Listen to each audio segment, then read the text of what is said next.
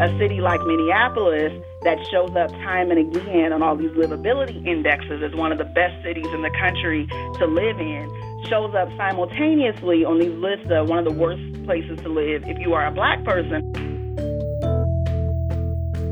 Her grandmother used to take her and her siblings to the movie theaters, and the grandmother would tell the kids, do not put your head on the back of the seat because that's where Black people's heads are.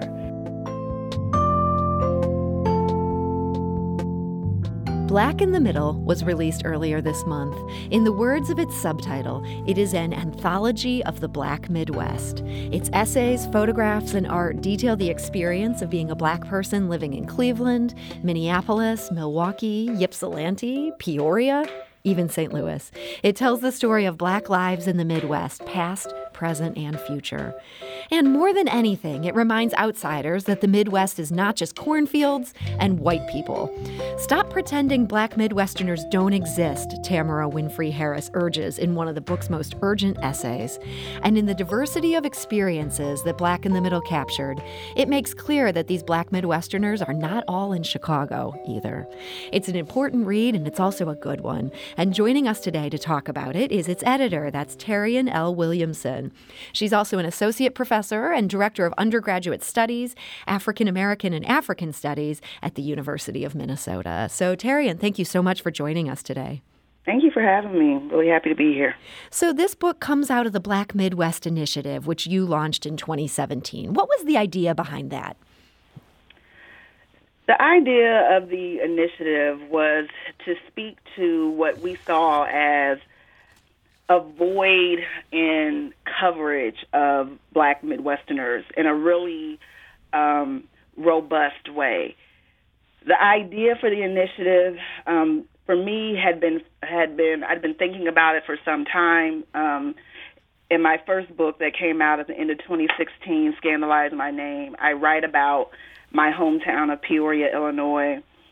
And from the time when I had been doing the work for that book, I had been thinking about this idea of regionalism and the sort of dearth of attention to Black Midwesterners, both in academic literature as well as in sort of the wider public. And so in 2017, as we were coming off of the 2016 presidential election and the various ways in which Middle America was being conceptualized, it seemed like the time was really right for us to begin doing the work around forming the Black Midwest Initiative. And so we serve as a platform for various artists, writers, scholars who are doing work on the Black Midwest to sort of make visible the kinds of work that people are doing, but also trying to work collectively as advocates of the various places that we represent, the various communities that we're concerned about,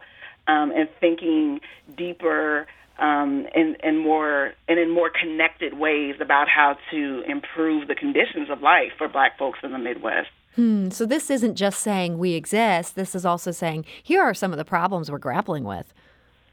Oh, absolutely, because it's certainly about more than just mere visibility. Visibility is important. It's an important first step to action, but many of us have already been doing work in our communities. We've been writing about these various places, but the Black Midwest Initiative is meant to help provide some support for the various work people are doing, and then to put people in conversation, particularly artists with scholars and scholars with community organizers, et cetera, because there's much work to be done and there's much work that's already going on. And so part of what we do is connect people up with each other and to try to do that work more collectively. And this book seems like such a great example of this. There's some things in here where there's pieces that are simply art, but then there's also pieces of journalism. There's things that are very probing. How do you see that fitting into your vision for this initiative?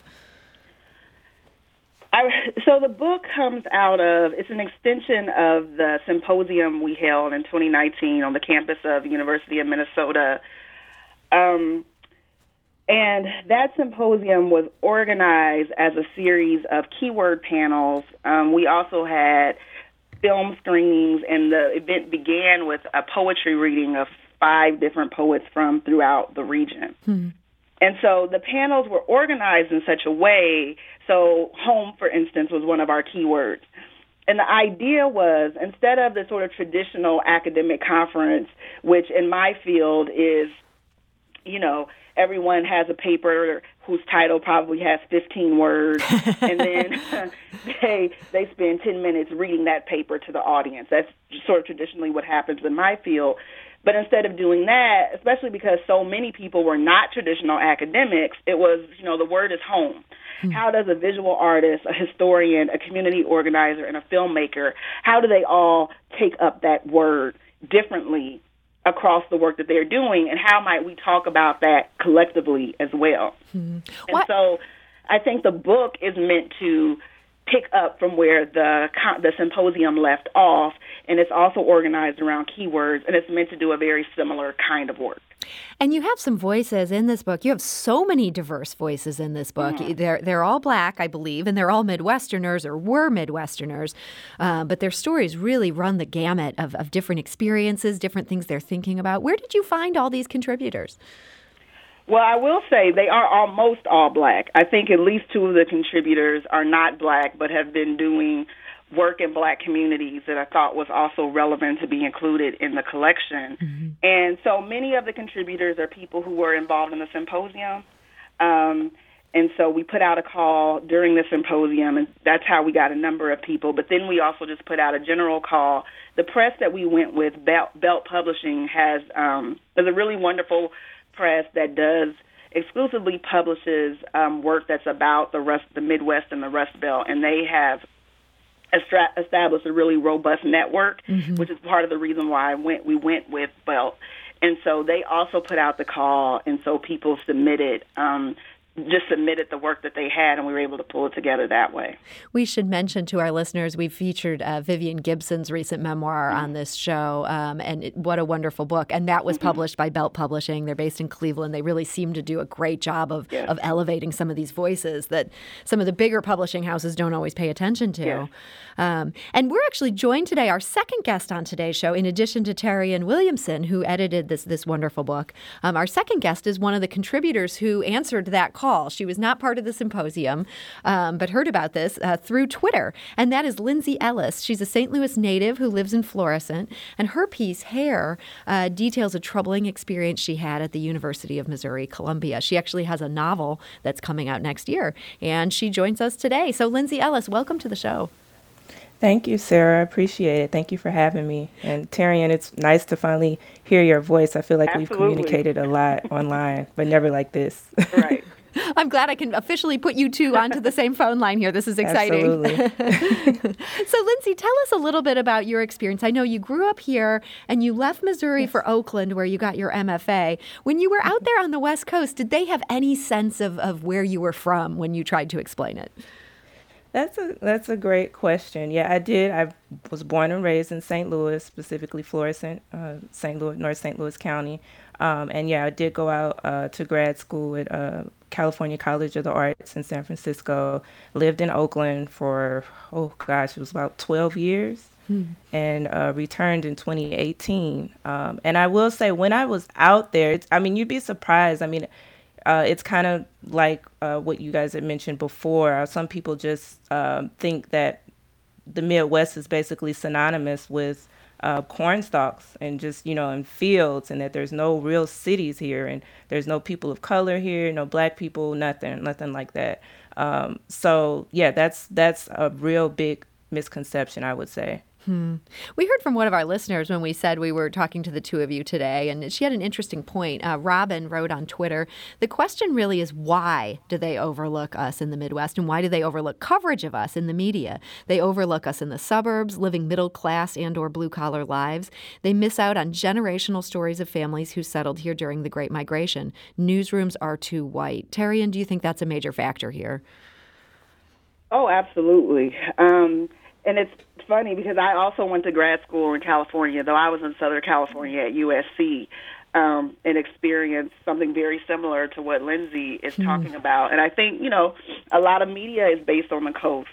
And so we don't get the coverage. And to the extent that you get the coverage of black folks in the Midwest, it's often centered around the bigger cities, so particularly Chicago and Detroit. And then even when it's centered around the bigger cities, it's around stories of criminality and violence. So even cities which appear like Chicago and Detroit in national narratives, they appear in order to talk about crime or in order to talk about like black pathology in those cities. So I absolutely think that that's something that this book and the work that I'm doing, and I think that Lindsay is doing, is meant to like mitigate against that very thing. Yeah, it's interesting that you say that, and I certainly have noticed people pay more attention to the Midwest when there's a flashpoint here. But I feel like people sometimes in the Midwest are able to use that to say, "Oh no, it's more subtle than you think, or it's more complex than you think." Lindsay, you would have been out there in California when Michael Brown was shot by a Ferguson police officer. At that point, did you find people being more interested in hearing about your experience growing up in North County, St. Louis? Oh, of course, definitely. At the time, I had been working on a novel that's actually coming out next year that you've mentioned. And before that even happened, there was very little interest, or just kind of sat there for a while. And then after this happened, people who knew, in the circles that I was in, people who knew that I was originally from the Midwest, specifically St. Louis, everybody comes to me and they're just like, oh, yeah, so what about, Ferguson, and what about St. Louis? And I'm just like, okay, I'm glad that it's getting attention and the national attention that I felt it deserved at the time for this atrocious crime. But at the same time, it's just like, okay, it takes something like this to actually be seen. Terry, and have you seen the same thing with the more recent killing of George Floyd up where you're at in Minnesota, that people are suddenly all over the Black Midwest Initiative? Right. Because, the book came out at a moment when, we never could have expected what would have preceded the book coming out, and the conversations that people were suddenly interested in having as a consequence of the death of George Floyd, and all the more because the Black Midwest Initiative and I are based in Minneapolis. And so absolutely, we're now having more robust conversations, including in the city itself, around the community of African descendant people in the cities have become much more robust. And so part of the impetus now is how do we keep those conversations going in a meaningful way that lasts beyond the most immediate flashpoint and can actually make a difference before there's another Kenosha, or before there's another Rochester, or before there's another, or before there's the death of another person like George Floyd or Breonna Taylor, right? Yeah, Terry, in hearing you list all these incidents one after another, it does speak to just how many times African Americans are killed at the hands of police, which is such a huge issue. But it's interesting to think of how many of these have been in Midwestern towns or in Rust Belt towns. Do you think that's a coincidence? Oh, definitely not. One of the things that I say in the conclusion of the book, which I was able to sort of get in there right before the book went to press, was that, as upset as we are, as angry as we are, as hurt and devastated as we are, I think many or most of us who come from the Midwest are not particularly surprised. There have been recent studies that have noted that some of the highest levels of racial segregation, the highest sort of disparities between black and white residents are occurring within the industrial cities of the Midwest. A city like Minneapolis that shows up time and again on all these livability indexes as one of the best cities in the country to live in, shows up simultaneously on these lists of one of the worst places to live if you are a black person as a consequence of those disparities. And so we see this over and over again, and we see the kinds of things that black folks in our communities are up against, and the way that we feel this, that we see it personally and we feel this in our everyday existence. It's no surprise that these kinds of uprisings and rebellions are happening in our communities. I think of my own hometown as being one incident away from also having its own rebellion, just because of long-standing historical strife and trauma that exists in the communities. And so that's why I say, what happened in Minneapolis needs to be forewarning, so that we can do more work, so that we can head off what is potentially to come. We're talking today to Terrian L. Williamson. She is a professor at the University of Minnesota and the editor of Black in the Middle, an anthology of the Black Midwest, which is just out now from Belt Publishing. And we're also joined today by one of the contributors featured in that anthology. That's Lindsay Ellis, who's a Florissant-based writer. She has a novel, Bone Broth, that's coming out next year, in addition to her wonderful piece in this. And Terrian, I'm glad you mentioned Peoria, because as I was hearing you talk about these livability indexes, and yet also, the dichotomy of them being hard places for Black people to live, it made me think about your essay in this book, which is such a great essay. You talk about Peoria, and you base this essay kind of on its relationship with Richard Pryor, who's its famous native son. Tell us a little bit about some of the themes you're exploring in this essay. Well, the essay came about, so I mentioned that my first book came out toward the end of 2016, and so I wrote the essay as sort of an extension of the book. It also came out right in the sort of wake of the presidential election. And part of what I'm speaking to in that essay is the kind of rhetoric that was happening over and over again and was often mobilized around the city of Chicago, which went, Black people, you might as well vote for me, because what else are you going to do?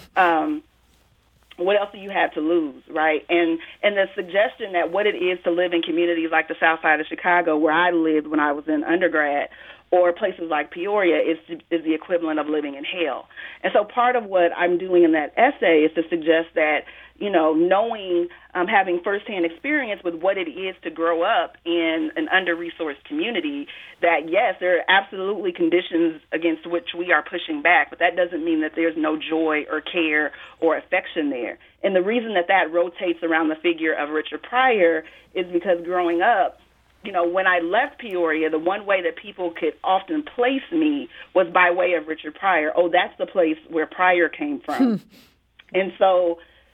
And I think Richard Pryor is really interesting. He has a really interesting history with Peoria, which never really wanted to recognize Richard Pryor, because Richard Pryor totally mitigates the idea that Peoria has of itself as this sort of model American city. And Richard Pryor is nothing if not, is not a model American citizen in the way that Peoria might have liked to present itself.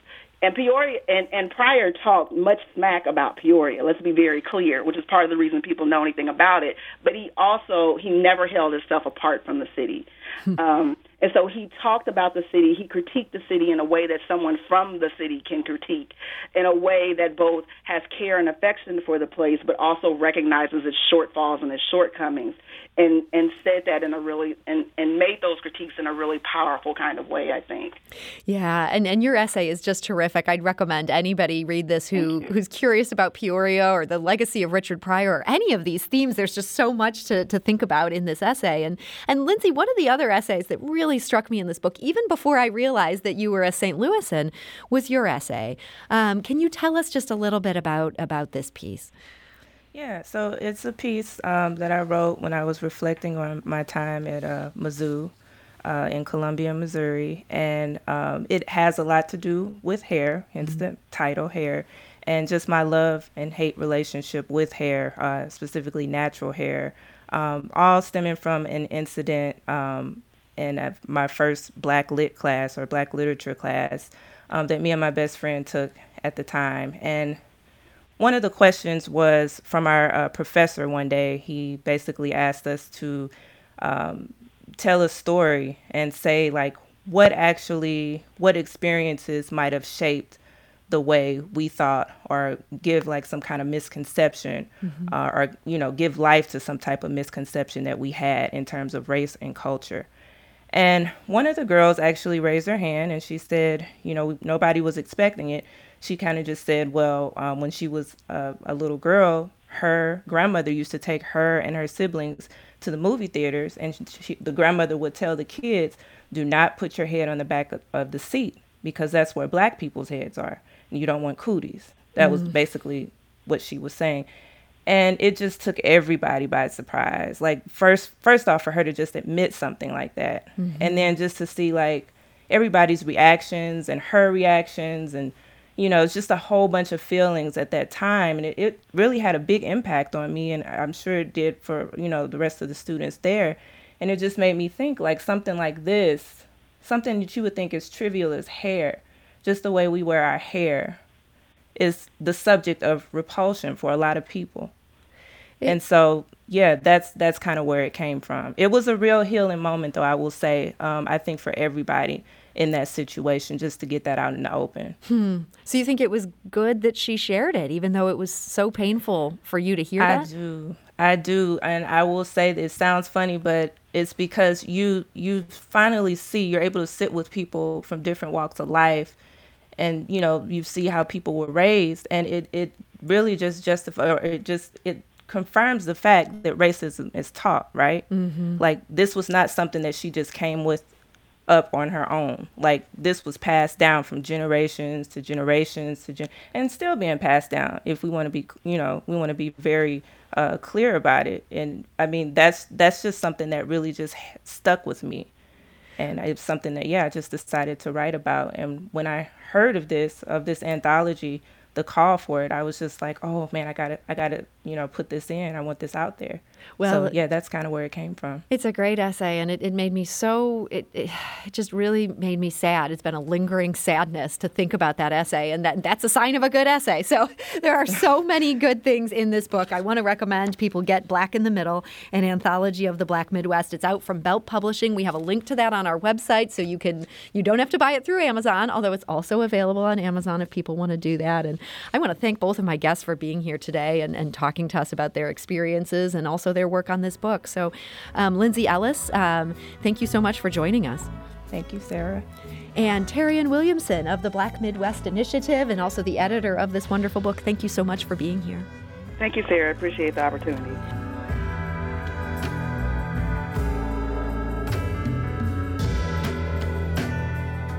Podcast episodes of St. Louis on the Air are available at stlpublicradio.org, or you can subscribe for free on Apple Podcasts, the Stitcher podcast app, or wherever you get your podcasts.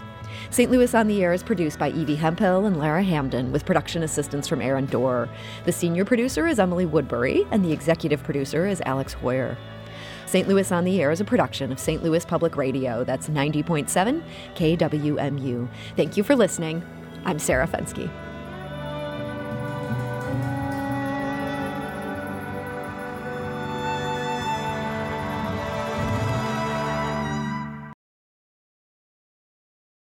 Support comes from the Missouri Forest Products Association, committed to conservation and careful management of the state's forests to make them more resilient and better habitats for wildlife. ChooseWood.com.